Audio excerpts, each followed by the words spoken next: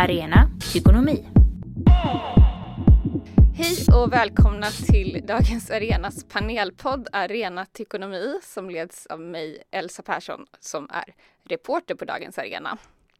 Det här är första avsnittet för 2021 och för det har jag bjudit in till ett samtal, debatt mellan politiker, tankesmedja kan man säga. Det är nämligen Annika Strandhäll som är med mig, som är riksdagsledamot, tidigare minister för Socialdemokraterna, och Andreas Johansson Heinö från tankesmedjan Timbros förlag. Då säger jag välkomna till er båda två. Tack så mycket. Hej, tack. Vi fortsätter här i coronaandan med att ha med gästerna på distans. Och idag ska vi prata om de politiska partiernas framtid och det politiska samtalet. För några veckor sedan skrev du, Andreas, en kolumn på DNs ledarsida där du dömde ut dagens partier som irrelevanta, mer eller mindre, och du efterlyste ett mer intellektuellt politiskt samtal. Och då vill jag börja med att fråga dig vad det innebär. Ja, det där var ju en ganska spontan tillkommen text där jag tillät mig att, så att säga, skriva vad jag tänkte och kände för stunden. Jag har väl under en längre tid känt mig ganska distanserad från det politiska samtalet. Min bakgrund är att jag har aldrig själv varit med i ett parti, men alltid varit intresserad av politiska frågor i rollen som akademiker och nu när jag är på en tankesmedja och ett bokförlag. Men det tar emot ganska mycket ibland att följa debatter, att läsa texter, att se intervjuer. Och då vill jag väl förmedla lite av, kan man säga, en krismedvetenhet till partierna. Och mitt ideal, ska jag säga direkt, är ju inte att politik kan vara en renodlad intellektuell verksamhet. Det är inte möjligt, det är inte önskvärt. Men det finns en risk när det går för långt åt andra hållet. Och när så att säga, politiken distanserar sig för mycket från det intellektuella samtalet. Och dit tror jag vi är på väg. Jag tycker att det är en farlig utveckling. Och jag tycker det är en paradox då att vi lever ju en tid där väldigt mycket är politiskt. Och det finns ett stort politiskt intresse. När statsvetare mäter attityder så är ju intresset för politik större än på länge. Och det märker man i många sammanhang, att det finns ett stort intresse. Men det där lyckas inte partierna fånga upp. De har problem att hitta medlemmar, de har problem att hitta folk som engagerar sig. Och det känns som två parallella världar. I många delar av samhället så har vi ett ganska kvalificerat samtal om svåra frågor. Allt ifrån klimat, långsiktiga frågor, brottslighet, corona och så vidare. Man kan liksom i sina sociala medier-flöden hitta ganska intelligenta samtal med fördjupning. Och sen har man parallellt en politisk debatt som, tycker jag, ofta, inte alltid såklart, men ofta är plågsamt ytlig. Och det vill jag skriva ner och yttra. Och kan säga att det är sällan jag har fått så mycket respons på en text. Dels offentligt, många delningar, men också många som hörde av sig privat. Både med politisk bakgrund som sa att men det är därför jag inte själv orkar hålla på längre. Det är för mycket, du har rätt, det är för mycket så här i politiken. Men också många journalister som sa att det där kan inte jag skriva själv, men det är så tänker vi också. Så jag tror att det finns någonting här som motiverar ett vidare analys kring vart partierna egentligen är på väg. Ja, du var inte ensam att bli fångad av det här helt enkelt. Men jag undrar då, vad tror du att det här beror på? En sak som jag inte gick in så mycket på i texten, det är lite upptrampad mark också kanske, det är ju naturligtvis den här symbiosen politik och media. Tänker jag kanske inte ens i första hand på sociala medier utan på liksom, de extremt korta formaten som tillåts i etablerade medier. Den starka fixeringen vid spelfrågor, ointresset för innehåll. Det finns få tillfällen där politiker har chansen att också fördjupa sig, ge lite mer reflekterande resonemang och så. Så det finns liksom många utanför politiken som också är skyldiga här. Så jag tror att det blir lite av en negativ spiral där. Annika Strandhäll, jag vänder mig till dig då. Andreas vill väcka något slags krismedvetande. Känner du att det är något som appellerar till dig som politiker? Det gör det faktiskt. Och jag tycker framförallt när jag läste den här texten när den kom såklart och studsade ju på vissa delar. Framförallt så tror jag att det är oerhört farligt om man skulle läsa den här texten på det sättet som jag tycker ändå Andreas avfärdar redan inledningsvis här. Nämligen att det handlar om ett mer elitistiskt perspektiv. Men det är det ju inte om jag förstår det rätt. Utan snarare så är det faktiskt tvärtom. Det vill säga att den förenkling och popularisering och den hårda tonen som den här förenklingen har drivit fram i det politiska samtalet. Det trycker också bort människor som skulle vilja engagera sig politiskt. För man vill inte ge sig in i den här pajkastningen helt enkelt. Och framförallt så reagerar jag också på en sak som du avslutar ditt inlägg nu med. Där jag väldigt väl också kan känna igen mig. I det förändrade politiska landskapet som också är framdrivet både skulle jag vilja säga utav utvecklingen av sociala medier. Men utvecklingen också i traditionella medier. Och politikens behov av att använda de kanalerna för att komma ut med sitt budskap. Det där har ju lett till en ohelig allians. Där man ska ut med många gånger relativt komplicerade budskap. Det känner jag igen mig från min roll som minister.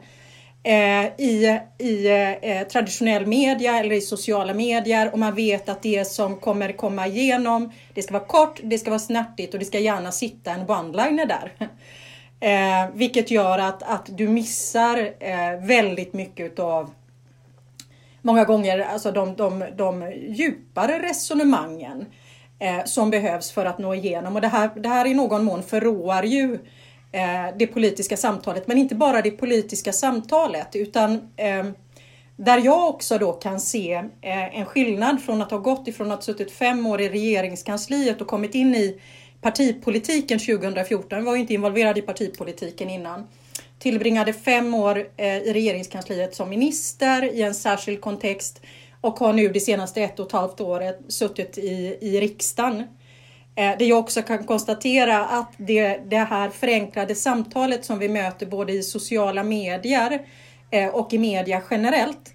Det tränger ju också in i till exempel utskottens arbete i riksdagen med en betydligt större polarisering. Också kring de frågor och den politik som till syvende och till sist kommer ut. Och det skulle jag vilja säga, det är ju en fara på många fler nivåer bara än att människor inte orkar med att engagera sig. Det gör också politiken sämre, helt enkelt. Men det här med mediernas roll, hur länge har det varit så skulle du säga då? Är det liksom 50 år tillbaka, fick man sitta då och bre ut sig mer eller var det ett annat klimat? Eller hur tänker du i ett perspektiv då liksom, när det har blivit? Ja, men alltså man behöver inte gå 50 år tillbaka i tiden. Det räcker att tala med de som är till exempel ministrar idag och som var ministrar i början på 2000-talet.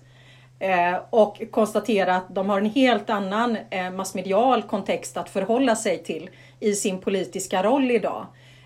Både med snabbheten i politiken och som sagt var formatet på den. Men om man vill dra ut liksom linjerna längre tillbaks i tiden så kan man väl konstatera, och jag vet inte om det var bättre ärligt talat, utan låt oss istället vända och vrida på det lite. Men att när vi pratar om att Gunnar Sträng var minister eller Olof Palme för den delen var statsminister, så kanske man hade 1 eller 2 presskonferenser under en valrörelse. Det är ju inte riktigt så det ser ut idag, om ni förstår, bara för att göra jämförelsen med hur enormt annorlunda klimatet är också i den nationella politiken idag. Men faran i det är ju just att politiken, eller inte minst socialdemokratin som är en folkrörelse, om bilden av den här väldigt konfrontativa politiska samtalet skrämmer bort människor som skulle vilja engagera sig i partipolitiken för att det upplevs som väldigt hårt.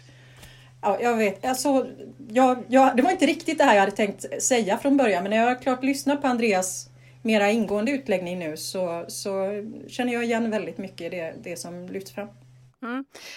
Men vad är ert ansvar då som Socialdemokraterna? Ni har varit ett av de mest liksom, folkrörelse och kanske fortfarande är anknutna partierna.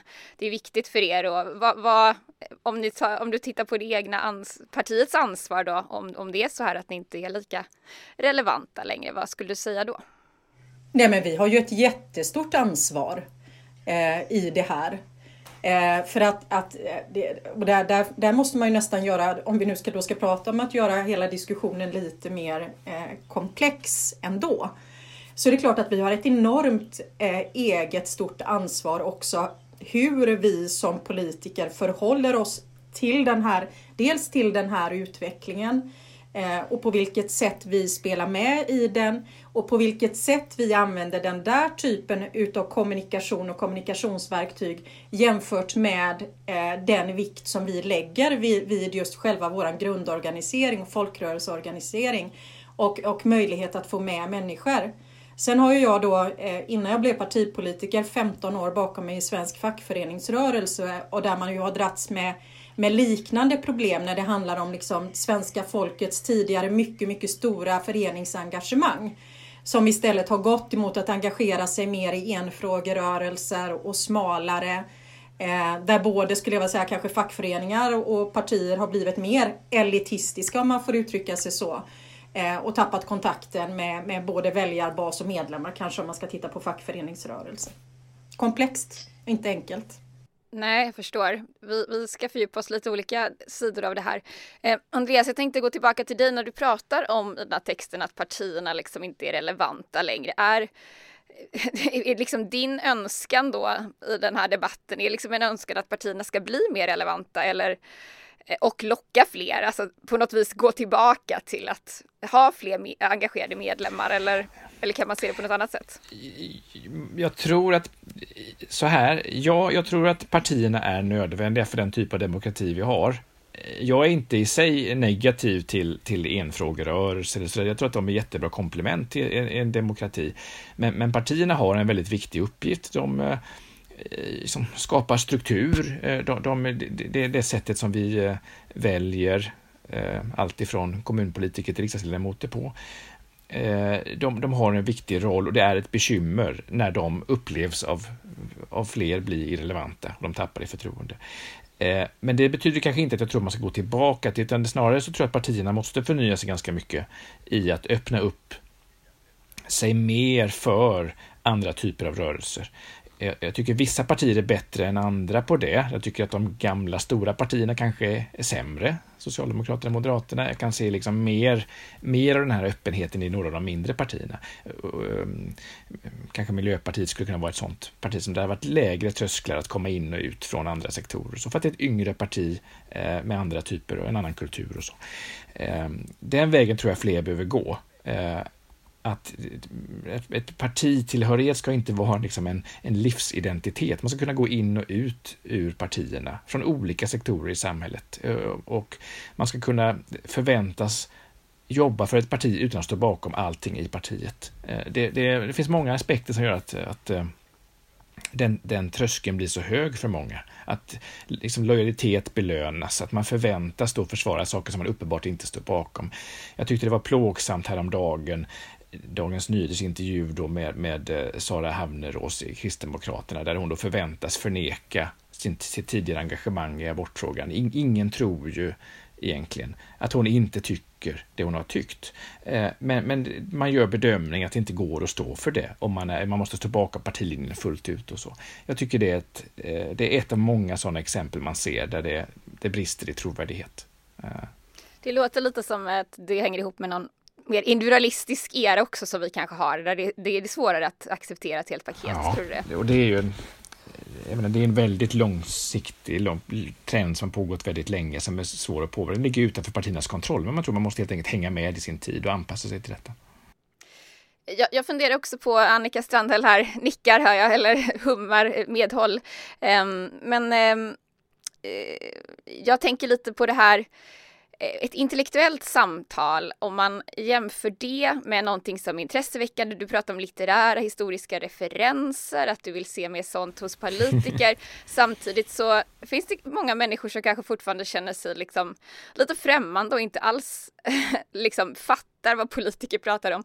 Finns det någon motsättning där, eller en risk att liksom det mer intellektuella samtalet skulle bli då för de som redan är utbildade och samhällsengagerade och, vad ska man säga, fjärma sig ännu mer från liksom vanliga människor?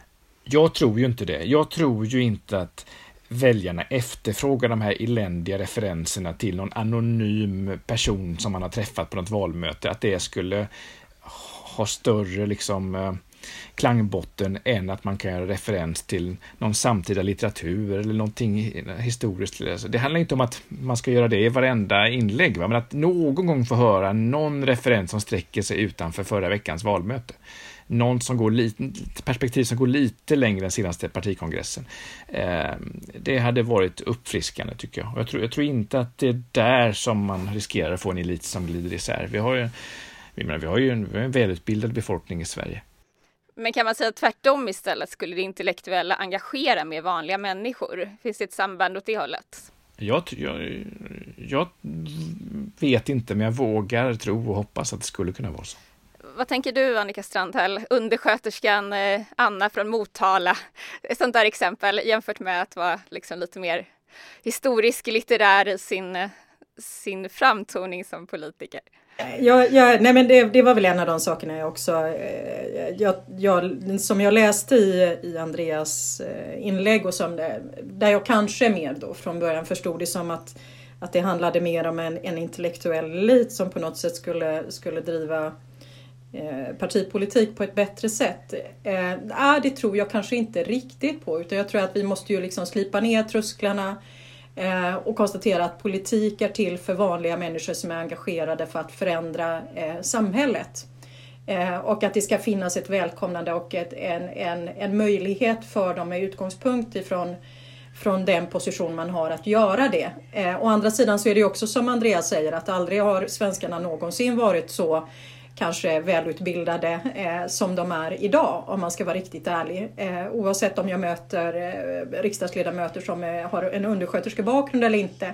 Det är kanske snarare det jag tänker som bristen på liksom den intellektuella diskussionen, till exempel i riksdagsarbetet. Det handlar ju om det här drivet mot en populistisk förenkling i det politiska samtalet.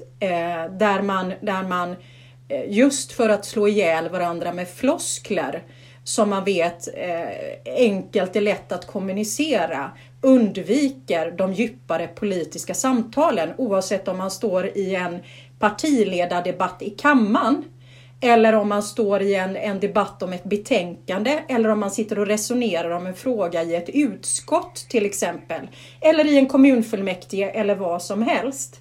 Utan att man vet att man kan få den där rubriken av lokaltidningsjournalisten som sitter där, eller det där snabba tweeten som man kan få ut, eller det där korta klippet som man kan klippa ut från när man stod på partiledardebatten i riksdagen och fick till det där slängiga smartare om Agda 85 som man träffade förra veckan och på äldreboendet. Så att om det, vilket jag lite grann tycker mig förstå, att det är ändå det som också Andreas är ute efter. Och det som då är faran med den här slängigheten, den här enkelheten, den här förordningen i det politiska samtalet, är ju just att den istället trycker ifrån sig undersköterskan som vill engagera sig i politiken och komma in i riksdagen och utifrån sin erfarenhet ifrån svensk arbetsmarknad, sin uppväxt, bla bla bla, får delta i det politiska samtalet och driva sina politiska frågor. För att alltså det är ju en del av den populistiska utvecklingen som är djupt problematisk och som ju också drivs på av de sociala medierna bland annat. Det är ju helt klart så. Och där tror jag inte något parti kan svära sig fria, om jag ska vara riktigt ärlig. Sen så tänker jag också på det här exemplet som Andreas tog med liksom människors vurm för att snarare engagera sig i enfrågerörelse och den utveckling vi har sett under lång tid. Kontra kanske de då liksom, alltså Miljöpartiet som har en mer enklare övergång, eller för den delen andra mindre partier, Liberalerna har ju ofta många gånger den typen av kopplingar. att det är klart att det är också enklare för ett parti som befinner sig mer i en situation av krismedvetenhet än ett parti som fortfarande upplever, oavsett om man heter moderater eller socialdemokrater, att man sitter i ganska, okej, det är inte lika tryggt som det var för 25 år sedan, men det är fortfarande ett hyfsat tryggt bo.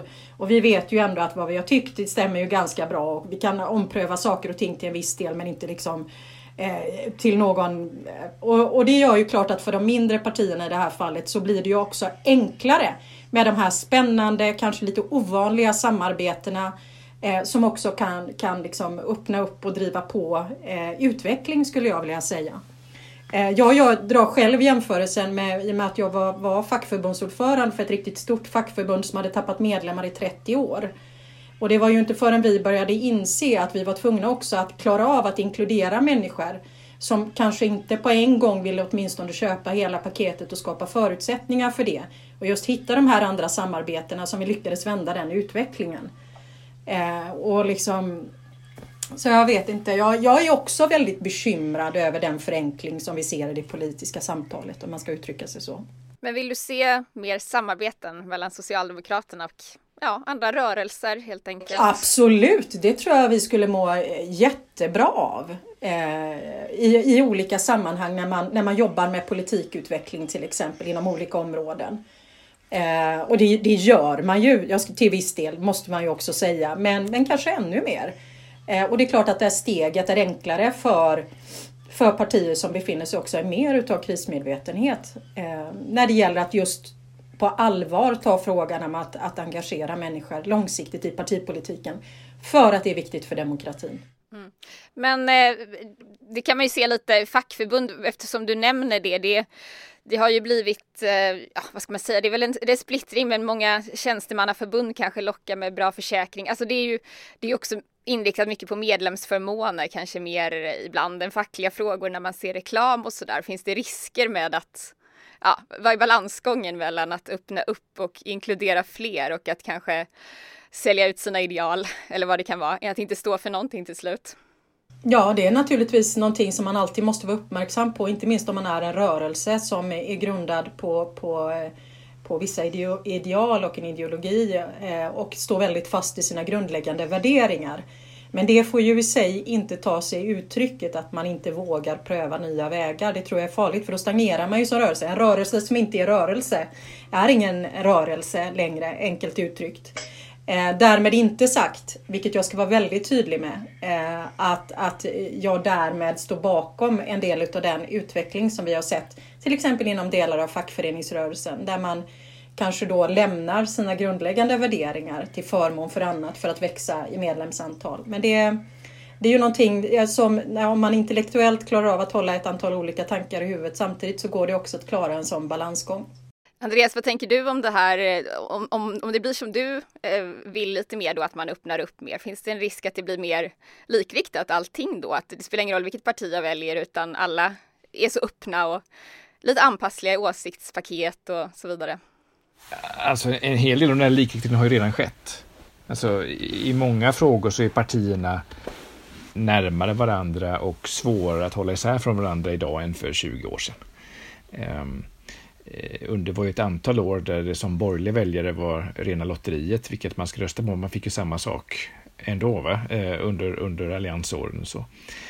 Så den risken tror jag inte, den utvecklingen tror jag inte förstärks som en sån, det vi pratar om nu. Det är inte det. Jag tror snarare att följden av ett mer spänstigt samtal blir ju att skiljelinjerna blir tydligare, att fler vågar ta ut svängarna, att vi kan få i vissa frågor också mer radikala ståndpunkter som behövs. Det finns överlag, ska jag säga, alldeles för många frågor i Sverige där det är alldeles för mycket samling i mitten, och vi behöver de här som är lite mer frimodiga åt olika håll och som kan spetsa till resonemang, driva till sin spets och så. Ska jag hitta någonstans där jag verkligen ser en positiv utveckling, så är det ju flera av ungdoms- och studentförbunden. Jag har ju i mitt jobb på Timbro kommit i kontakt med många av de borgerliga ungdoms- och studentförbunden. Och där skulle jag säga att jag ofta blir imponerad av nivån på dels rent formmässigt, alltså hur man ändå förmår inom samma organisation ha så högt i tak att det kan vara verkligen som stora ideologiska strider. Man väjer inte för de svåra frågorna. Och det är mycket, tycker jag, ofta högre nivå på analyserna och diskussionerna där än i moderpartierna. Jag har inte, kan inte göra samma jämförelse på vänstersidan, men jag skulle gissa att det är samma där. Va? Det borde inte vara en vänster-högerfråga. Men många av de här personerna försvinner sen. De går inte in i politiken när de blir för gamla för ungdoms- och studentpolitiken, utan de gör någonting annat sen. Och vad beror det på? Är det den stelbenta organisationen där? Ja, alla ska förklart. Det vore ju jättetråkigt om alla gick den vägen. Va? Men jag tror att i en hel del fall tappar man talanger för att partierna framstår inte som attraktiva. Och det är inte bara en gissning. Jag har tillräckligt många som har sagt att så är det och därför jag inte ville fortsätta. För att jag känner att det finns inget... Allt det här som var roligt med politik i studentförbundet, ingenting av det verkar finnas i den riktiga partipolitiken sen, utan där förväntas man bara vara lojal och liksom bli en papegoja för partilinjen. Jag går tillbaka till din text lite där du nämner Göran Greider. Du delar hans analys där när han skriver i någon text om att det är det minst coola men mest radikala idag att gå med i ett parti. Han vill ju gärna gå tillbaka till någon typ av bredare folkrörelse och så, men det är också en text där han kritiserar tankesmedjor väldigt hårt och ser er som ett symptom på att politiken blir till för en liten elit, ofta i Stockholm. Påverkansarbete riktar sig mot de som redan har makt och så vidare. Vilken roll har Timbro i det här politiska samtalet, skulle du säga, och liksom, tycker du att det här är en rättfärdig analys eller tar ni ansvar för att liksom engagera och bredda utanför de redan mäktiga kretsarna? Både och. Jag skulle säga att i mitt ideal så kan ju tankesmedjor och partier förstärka varandra. Jag ser inte någon nödvändig motsättning där. Jag håller inte med Greider om att det skulle vara tankesmedjornas fel att politiken blir mer elitistisk. Jag tror han överdriver lite. Vi har inte så många tankesmedjor i Sverige och så inflytelserika har de inte varit. Så att det är lite att lägga skulden på fel ställe. Däremot så lider ju vi av samma problem som politiken i övrigt, att det är absolut för Stockholmscentrerat. Det är absolut en liten krets som kommer på tankesmedjornas evenemang som följer det. Timbro, som ju var först i Sverige när vi bildades i slutet av 70-talet, det bildades ju för att personer inom dåvarande SAF hade gett upp om de borgerliga partierna och tyckte att det behövdes en organisation som kunde gå direkt och bilda opinion mot väljarna och inte gå omvägar via de här partierna som man uppfattade var de borgerliga partierna som uppfattade var ganska döda på den tiden. Så det har ju varit vårt uppdrag från början. Men sen är det ju svårt att tror jag alla som har varit i den här branschen, att man fastnar lätt i den här Stockholmsklicken.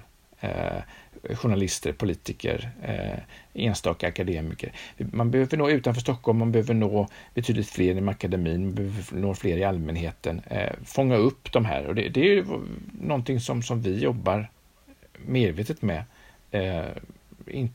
Vi är inte nöjda, men det är ju liksom vad vi prioriterar och vad vi tycker vi kan göra mer. Men jag tror inte det är rätt att lägga skulden på tankesmedjor. Tankesmedjor tror jag har bidragit positivt på det stora hela till politiken i Sverige. Och det är också en av de exempel jag tycker mig se på att partierna tappar intellektuellt kapital. Att många personer finns snarare i tankesmedjor. Det är där man kan vara fri att driva idéer. Det är ingen slump nu, igår eller förrgår när Katalys lanserade sin tjocka bok med sammanställning av sina klassanalyser. Att det är en rörelse, en organisation utanför partiet där detta sker, och i ganska mycket så här, opposition mot Socialdemokraterna. Det är lättare att tänka fritt och stort när man inte har partiryggsäcken på sig. Annika Strandhäll, vad tänker du om tankesmedjornas roll i politiken? För det första så kan man ju konstatera att oavsett vad så är ju tankesmedjorna här för att stanna. Och fyller nog också en ganska viktig roll i mycket av det politiska samtalet idag och bidrar med ganska mycket. Och tankesmedjor ser vi ju liksom i bred bemärkelse idag. Men däremot så tycker jag att det som är otroligt viktigt att understryka och det som är ett fattigdomsbevis idag, det är ju den Stockholmscentrering som finns både utav politik, media och kultur, oavsett vad, som är så otroligt påtaglig. Och kommer man då som jag gör, jag flyttade ju upp till Stockholm för 10 år sedan ungefär och har tillbringat större delen av mitt liv i andra delar av det här landet, så blir den kontrasten, när man dessutom kommer mitt in i, som jag gjorde som fackförbundsordförande och sen som minister, alltså det blir en väldigt påtaglig kontrast. Och därför så tror jag ju att det som den här typen av samtal handlar om, som vi har nu, det handlar ju verkligen om att förhålla sig till den verklighet som vi ser. Det är så att vi vet att det ser ut så här. Och det faktum att de politiska partierna och de breda idéburna rörelserna tappar i medlemsantal. Och det som vi behöver fokusera på, det är vad beror det på, att försöka göra det utan att ha en massa skygglappar på oss. Och med tanke på att det är så otroligt viktigt för demokratin att vi klarar av att hitta vägar framåt här, så behöver vi ju också orka med att ta de här lite svårare samtalen, göra de djupare analyserna, fundera lite mer självkritiskt kring vad beror det här på. Jag ser ju till exempel som ett väldigt styrkebesked nu att många utav liksom de centrala mediehusen, vi pratar om GP, DN, SVT med flera nu också igen börjar öppna upp lokalredaktioner till exempel, för att skapa kanaler även i traditionell media för att fler röster och fler perspektiv ska kunna lyftas in i det offentliga samtalet, tror jag är helt otroligt viktigt. Om vi nu pratar om den här undersköterskan som jag ju som tidigare förbundsordförande är jäkligt bekant med, och hennes syn på, eller kan jag tänka mig hennes förhållningssätt till den kontext som jag många gånger idag hamnar i när vi sitter i samtal med olika tankesmedier och annat, som för hennes naturligtvis skulle vara fullständigt artfrämmande sätt att försöka förmedla sina tankar och sin syn på både utvecklingen kanske i det perspektiv där man själv lever och bor, men också i vägen in för att engagera sig politiskt eller på andra sätt i samhällsfrågor. Och därför så är det ju så otroligt viktigt att vi också ser en utveckling åt andra hållet just nu. Och jag menar den utveckling som vi också har haft med de sociala medierna under de senaste 15 åren har ju också bidragit ytterligare på något sätt genom det sätt som de är, och det är ju intressant att höra Andreas syn på det, som de funkar på idag när det gäller just att upprätthålla någon form av mer intellektuell nivå i det politiska samtalet, eller en djupare nivå i det politiska samtalet. Och det säger ändå jag då som har varit skälld på i det här ganska mycket. Ja, du brukar ju få liksom kritik också, men det brukar anses att du är ganska frispråkig på sociala medier och Twitter och sådär, Annika Strandhäll. Hur tänker du på din roll och hur du debatterar och så där i förhållande till det vi pratar om nu? För det första så tänker jag tänker så här. Det är ju så att vi har haft under ganska god tid en explosiv utveckling av de sociala medierna. 85% av alla svenskar har ett Facebook-konto till exempel. Deltar väldigt mycket läser eller deltar, kanske i mindre utsträckning deltar, men läser det som både handlar om använder det som nyhetsmedia, som kanal för att uttrycka sina åsikter.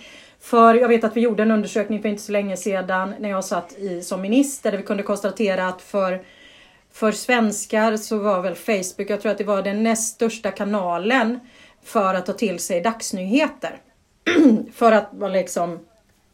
Och jag tror ju så här att som socialdemokrat så tror jag att vi politiker, vi måste finnas där människor finns. Och vi måste vara med och föra samtal där människor för samtal.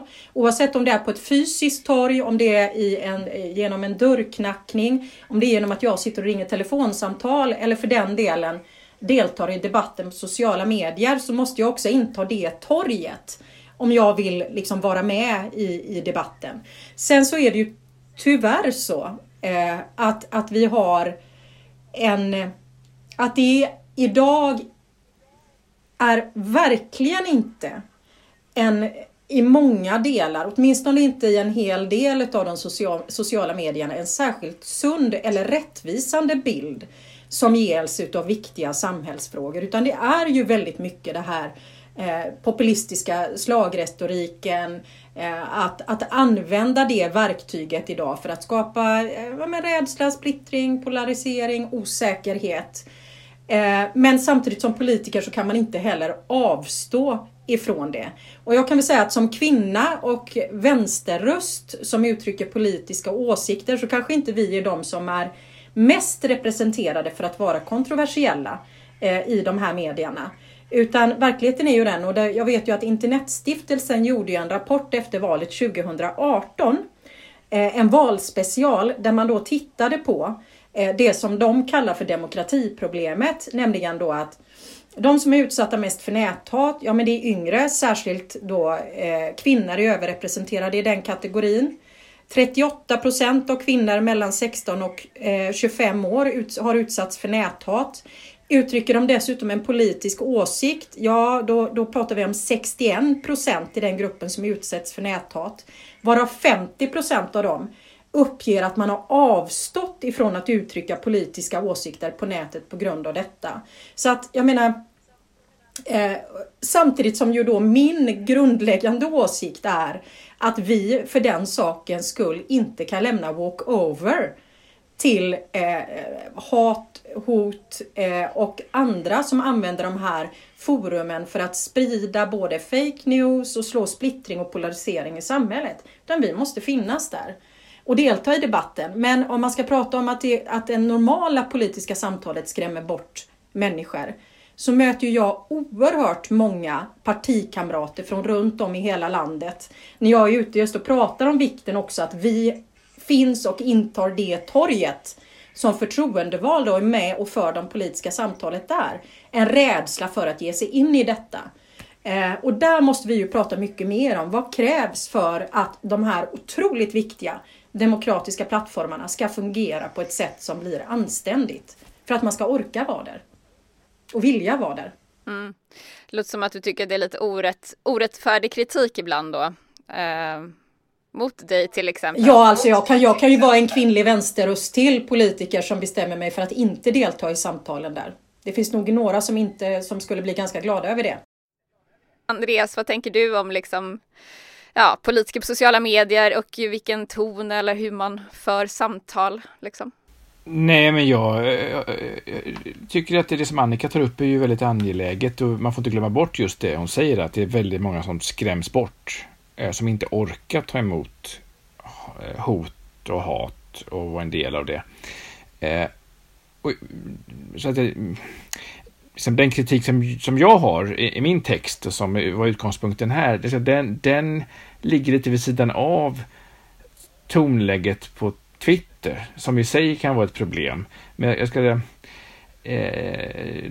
jag är inte säker på att det enbart är dåligt att det finns starka profiler där som kan engagera många. Va? Jag kan ju störa mig på en hel del.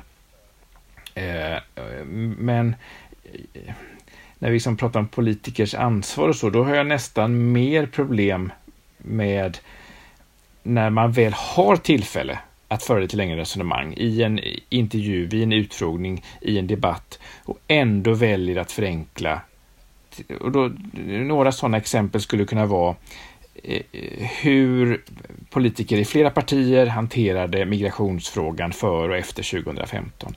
Eller hur partier i regering och i opposition har hanterat corona det senaste året. Alltså oförmågan att erkänna: jag har ändrat ståndpunkt, det beror på följande. Och så kan man motivera det. Det är inte att säga att man själv var en idiot förr och nu har man sett ljuset. Det kan ju bara säga att givet det vi visste förut så tänkte jag så här när jag gjort en omprövning av detta. Det instinkten att alltid ha rätt och att ha haft rätt tidigt, alltså den är stötande. Den övertygar inte många. Va? Och den tycker jag är allvarligare än en enstaka överdriven tweet. Vad heter det? Jag tänkte, det finns ju... Vi hörde senast igår rapporter igen om ökande inkomstklyftor, eller jag tror det var fler andel fattiga i Sverige. det är ju ett klimat där liksom klyftorna ökar. Hur påverkar det liksom vilken typ av politiker som kan ta plats? De flesta delar väl analysen kanske att populism, om man säger så lite brett, det kan man ju mena olika saker med, få en större grogrund, men till exempel är det någonting som gör att det blir fel tid att prata om, vill jag ha ett mer intellektuellt klimat? Liksom, hur påverkar framtidstron och det materiella liksom, villkoren för folk, vad som också går hem politiskt nu? Jag är inte säker på att jag ser någon uppenbar koppling där. Jag tänker att materiella frågor, precis som icke-materiella frågor, ställer ju samma krav på en liksom, kunskap, fördjupning, perspektiv. Möjligen skulle jag säga så här, att svensk politik har ju nästan alltid varit så oerhört materiellt dominerad. Vänster- och högerskalan har varit jättestark i Sverige. Den har varit den viktigaste. Vi har haft en politik väldigt mycket kring skatter, offentlig sektor, statligt, privat. De flesta politiker är skolade sedan ungdomen i att debattera och resonera i den typen av frågor. Man kan argumenten för eller emot hög skatt och för eller emot offentlig sjukvård och så vidare. Medan många av de frågor som har slagit igenom de senaste decenniet, migrationsfrågan, frågor om mångkultur, men även frågor kanske om genus, miljö, där har kunskapen varit lägre. Det har varit svårare att orientera sig. Vad är liksom en socialdemokratisk klimatpolitik? Vad är en liberal migrationspolitik? Man har liksom inte vetat hur den analysen ser ut. Och då har det ofta istället blivit mycket av klyschor, väldigt förenklade, känsloladdade ståndpunkter som inte har bottnat så mycket. Och det tror jag har slagit tillbaka. För sen har ju kunskapen, liksom andra sektorer kommit i fatt. Va? Det är inte svårt idag att föra en kvalificerad diskussion om migration eller jämställdhet. Men politiken hängde inte med där, och till viss del hade det såklart att göra med Sverigedemokraterna som under så lång tid inte ens ville ha den debatten och liksom förnekade behovet av en diskussion om de frågorna, för man trodde att det i sig skulle ge SD rätt. Så där ser jag en skillnad i så att det materiella kontra mer icke-materiella frågor. Men jag tror inte att liksom, kopplingen i övrigt är säkert uppenbar till det vi pratar om nu. Vad tänker du, Annika? Nej, alltså här är vi ju egentligen på någonting som är oerhört viktigt. För det första så kan jag ju ibland bli oerhört sorgsen över att de politiska partierna också genom... Det finns ju förklaringsmodeller, jag kommer in på det också, till att vi är där vi är idag. Men det är också ett underkännande, ärligt talat, av vanliga väljares intellektuella kapacitet. Att det politiska samtalet landar på det sättet som det gör emellanåt. Att vanliga väljare inte skulle kunna förstå kopplingen mellan... Jag är ju själv född och uppväxt i Bergsjön i en mångkulturell kontext. Jag har liksom varit gift med en flykting från Chile. Jag har hela det här med mig.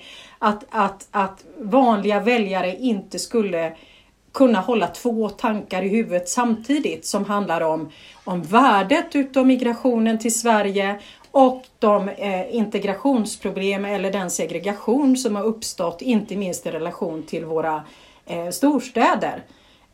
Och kunna begripa sig på ett politiskt samtal som är det som utgångspunkt diskuterar lösningar, utan det blir svart eller vitt.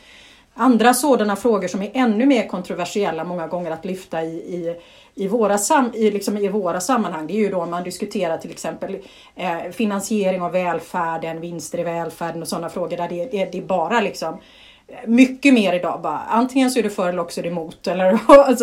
Och jag tycker att man underkänner. Jag tycker också att man underkänner såväl arbetarklassväljare som alla andra väljare genom att vi inte klarar av att föra den typen av samtal. För att min bild är att man mycket väl, om det fanns utrymme för den typen av politiska samtal och möjligheter att föra ut den typen av politisk dialog till väljarna, kanske i högre grad än idag, så skulle det absolut gå. Det som ju har bidragit negativt under det sista decenniet, de sista 15 åren, det är ju kanske just de vinster som man ser att populistiska politiker har gjort på förenklingen i debatten.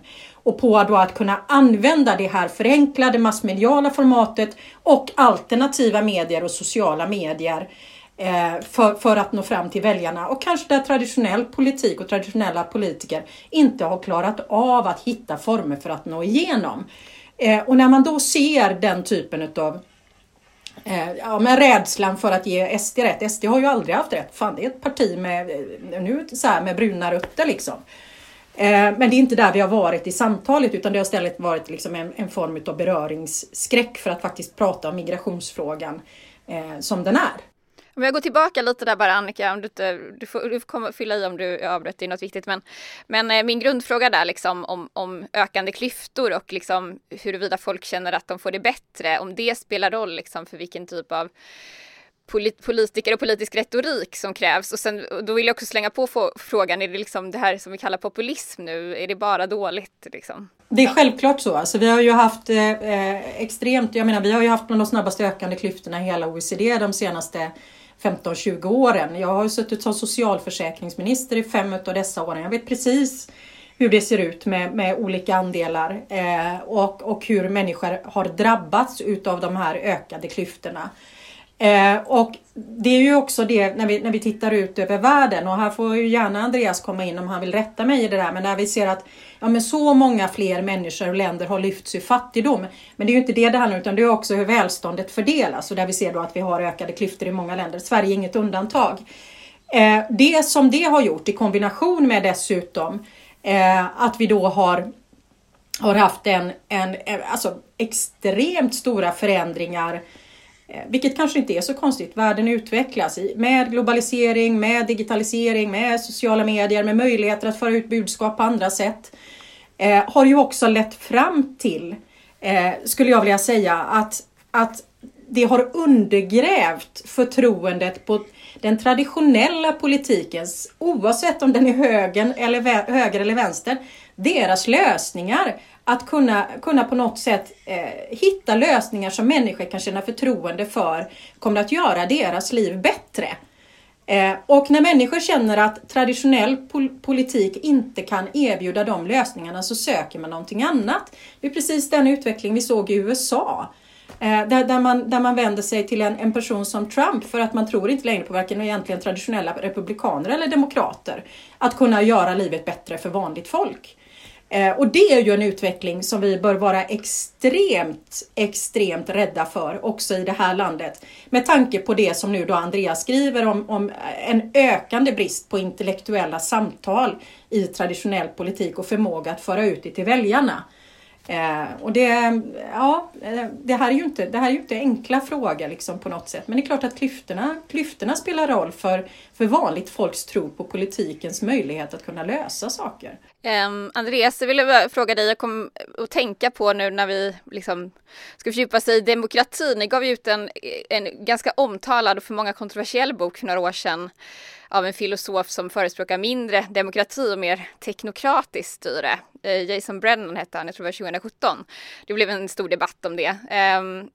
Från ditt perspektiv, är det här någonting vi ska ha med i diskussionen om framtidens politiker och politik? De här ingångarna? Nej, alltså att jag ville ge ut den boken, det var ju för att jag mycket riktigt då trodde att det skulle också kunna bli en diskussion som blev väldigt livfull om demokrati. Det är så oerhört lätt att sitta och hålla högtidstal om den demokrati vi har och någon slags diffust hot och så. Men jag tror att vi hela tiden behöver en pågående demokratidebatt. Hur ska demokratin utformas? Vilka begränsningar vill vi ha? Vilka begränsningar vill vi avskaffa? Och då var det en bok som hade uppmärksammats en del och som jag tycker är intressant så tillvida att han formulerar problemet väldigt väl. Han visar många brister i det. Alltså, vad han gör där är ju att han tar Churchills gamla devis, att demokratin är det minst dåliga system som finns. För det är en massa brister men inget annat är bättre. Och så försöker han pröva det empiriskt. Stämmer det verkligen? Och kan man inte utforma det här på ett annat sätt som skulle kunna vara bättre än det vi har nu? Och så tar han fram de argument mot som har att göra med inte... Det är ju ganska mycket amerikanska exempel, men liksom kunskapsbrister hos väljare och politiker. Om man inte vet vad man röstar på. Om man, vilken legitimitet har den typen av beslut då. Och sen landar han ganska försiktigt i att resonera kring liksom olika varianter av det där. Jag är inte övertygad om hans lösningar. Jag är rätt förtjust i det system vi har, men jag tycker att det är en angelägen bidrag till debatten. För det, vad den här populismen står för, som vi alla oroas över, den har ju en beståndsdel som har att göra just med demokratisyn som är extremt anti-elitistisk och där folkviljan alltid har rätt och där vissa gör sig till uttolkare för den här folkviljan. Och det är en folkvilja som ju kan slå ganska hårt mot minoriteter, mot rättigheter. Hur ska den balansen se ut där? Hur mycket ska vi värna och skydda minoritetsrättigheter och så vidare kontra majoriteten? Där har vi aldrig varit överens i Sverige. Det har funnits spänningar mellan vänster och höger. Det finns det fortfarande. Det finns Sverigedemokraterna, skulle jag säga, de är inte antidemokrater, de har en annan demokratisyn. Och den debatten är väldigt viktig att föra. Och den är absolut exempel på sådana där det finns utrymme för att försöka vara intellektuell, att försöka problematisera kring detta. Så att du menar att bredda liksom det politiska engagemanget och få fler engagerade, det står inte i motsats till att man skulle kunna tänka sig en mer expertorienterad politikerklass liksom? Och kanske mer juridifiering, jag vet inte vad som ingår i dem. Egentligen handlar det inte om en expertorienterad politikerklass, det handlar väl om att ha tydliga gränser för politikers räckvidd. Jag tycker att vi har en ganska bra balans i Sverige som den ser ut. Jag tror däremot att kopplat till frågan om klyftor förut, det finns ju en förväntan om att politiker ska kunna lösa problem som de kanske inte kan lösa. Och där skapas det en besvikelse eller en ouppfylld förväntan som leder till misstro. Om politiker säger att vi kan lösa de här problemen och så gör man inte det sen, då har man sått grunden. Vi behöver fler politiker som säger att vi ser problemet, vi gör vad vi kan, men vi kan aldrig vara hela lösningen. Politiken kan bara vara en av flera faktorer som spelar roll här. Ja. Skrämmer det dig tankar på minskat folkstyre? Ja, alltså som sagt var, jag kan ju bara understryka att jag tycker att vi har en ganska bra balans i det här landet. Vi har ju... Man kan ju dra extremer åt många olika håll här, utan det handlar ju just om att inte heller förenkla denna fråga. Utan att just tillåta också ett intellektuellt samtal kring hur den här balansen behöver och måste se ut. Och jag tycker att vi har en ganska bra balans i det här landet. Ta Schweiz, jag tror att de var sista land i hela Europa att införa kvinnlig rösträtt till exempel. Det är ju ett ganska bra exempel på det man drar liksom folkstyre till sin extrem och de ska folkomrösta sina kantoner och sen så ska man... Alltså, det behöver finnas en balans. Okej. För att annars kan också minoriteter drabbas väldigt, väldigt hårt. Jag ska snart avrunda här. Jag vill bara ställa en fråga till dig som jag hade här, Annika, medan jag har chansen. Det är liksom lite hur du ser på ditt eget svängrum där, och du har ju både varit minister och är nu riksdagsledamot liksom. Känner du dig, Jag känner mig fri. Hur fri känner du dig att agera? Alltså att... gå upp och ha ett litterärt tal i riksdagen, eller liksom, hur skulle du beskriva de olika rollerna och vad du känner dig begränsad eller inte i att göra? Nej, men så alltså det är ju, jag är ju faktiskt glad att du ställer den frågan, för att det var ju ändå någonting när jag fattade beslutet att kliva av som minister efter det som hände i min familj. Så fick jag också frågan hur jag tänkte framåt. Och en sak som verkligen jag hade upplevt under de där åren som minister, det var ju för det första att när man har suttit som minister så är det verkligen så här, men politikens förmåga och möjligheten som politiker att verkligen kunna förändra. Men du vet, efter 5 år i regeringskansliet med förhandlingar med Finansdepartementet om olika saker och talepunkts, så blir man blir ju galen. Så en sak var ju verkligen just det här, att förhoppningsvis möjligheten att få engagera mig i riksdagsarbetet, att få jobba extra kanske med någon fråga som jag tycker är väldigt spännande, som i det här fallet jämställdhetsfrågan. Jag drivs ju mycket av den. Och att få använda både den plattform jag har fått som minister och som politiker, men med ett betydligt friare svängrum. Och jag upplever att det är så, verkligen. Så att, och tycker det är förbannat roligt också. Så att det, ja. Du är på en bättre plats nu i alla fall, än som minister. Ja, det är jag. Ja. Det kan man kan inte jämföra på det sättet. Det är 2 väldigt olika roller. Men jag trivs väldigt bra i rollen att få också få vara med i samhällsdebatten lite friare. Mm. Jag förstår. Ja, men jag ville avsluta bara då med liksom om ni vill spå lite i framtiden. Ni kan ju både komma med förhoppningar men lite realistiska förväntningar också på vart partipolitiken är om några decennier i Sverige. Andreas, vill du börja? Ja, det är alltid jättesvårt att gissa, men jag tycker trenden är ganska tydlig. Att partierna håller på att bli mindre och mindre relevanta. Och jag tror att om ingenting drastiskt görs så kommer det vara ännu mer så om 10-20 år. Partierna kommer inte att försvinna, men de kommer engagera färre och färre. Och det där är lätt att lura sig själva, för det finns ju alltid 100% av rösterna att fördela, och det kommer alltid vara några som är glada efter varje val. Men det är lätt att lura sig själv där och tro att man därmed också är jätterelevant. Jag tror att mycket av den debatt som många vill följa, den flyttar ut till andra forum, och där kanske inte partipolitiker alltid efterfrågas i första hand. Annika, vad säger du? Framtids... Nej, men då måste man ju... Alltså, det går ju inte heller att blunda för den utveckling som vi har sett under lång tid. Å andra sidan så är jag optimist och tror ju också att det går att påverka utvecklingen och att vi inte bara behöver finna oss i att det ser ut på det här sättet. Och det är klart att utifrån Socialdemokraterna och vårt eget partis utveckling framåt så gäller det ju att med tror jag, stort mod fortsätta den resa som vi har påbörjat. Dels med förankringen i hela landet, att fortsätta jobba med det. Men också att våga inta de nya rummen på olika sätt. Och de nya forumen där människor diskuterar och debatterar. Som sociala medier till exempel. Vi måste vara lika mycket digital folkrörelse som fysisk folkrörelse och finnas på båda plan. Och att lägga mycket fokus på de här delarna och även internt naturligtvis fortsätta diskussionen och debatten om hur utvecklingen mot en ökad populism ser ut och vilken del vi socialdemokrater, hur våran balans som socialdemokrater ska se ut i relation till den utvecklingen och vad vi måste värna som parti. Men då väljer jag att avrunda där och tacka för ett intressant samtal. Andreas Johansson Heine från Timbro förlag och Annika Strandhäll, socialdemokratisk politiker. Tack för att ni var med.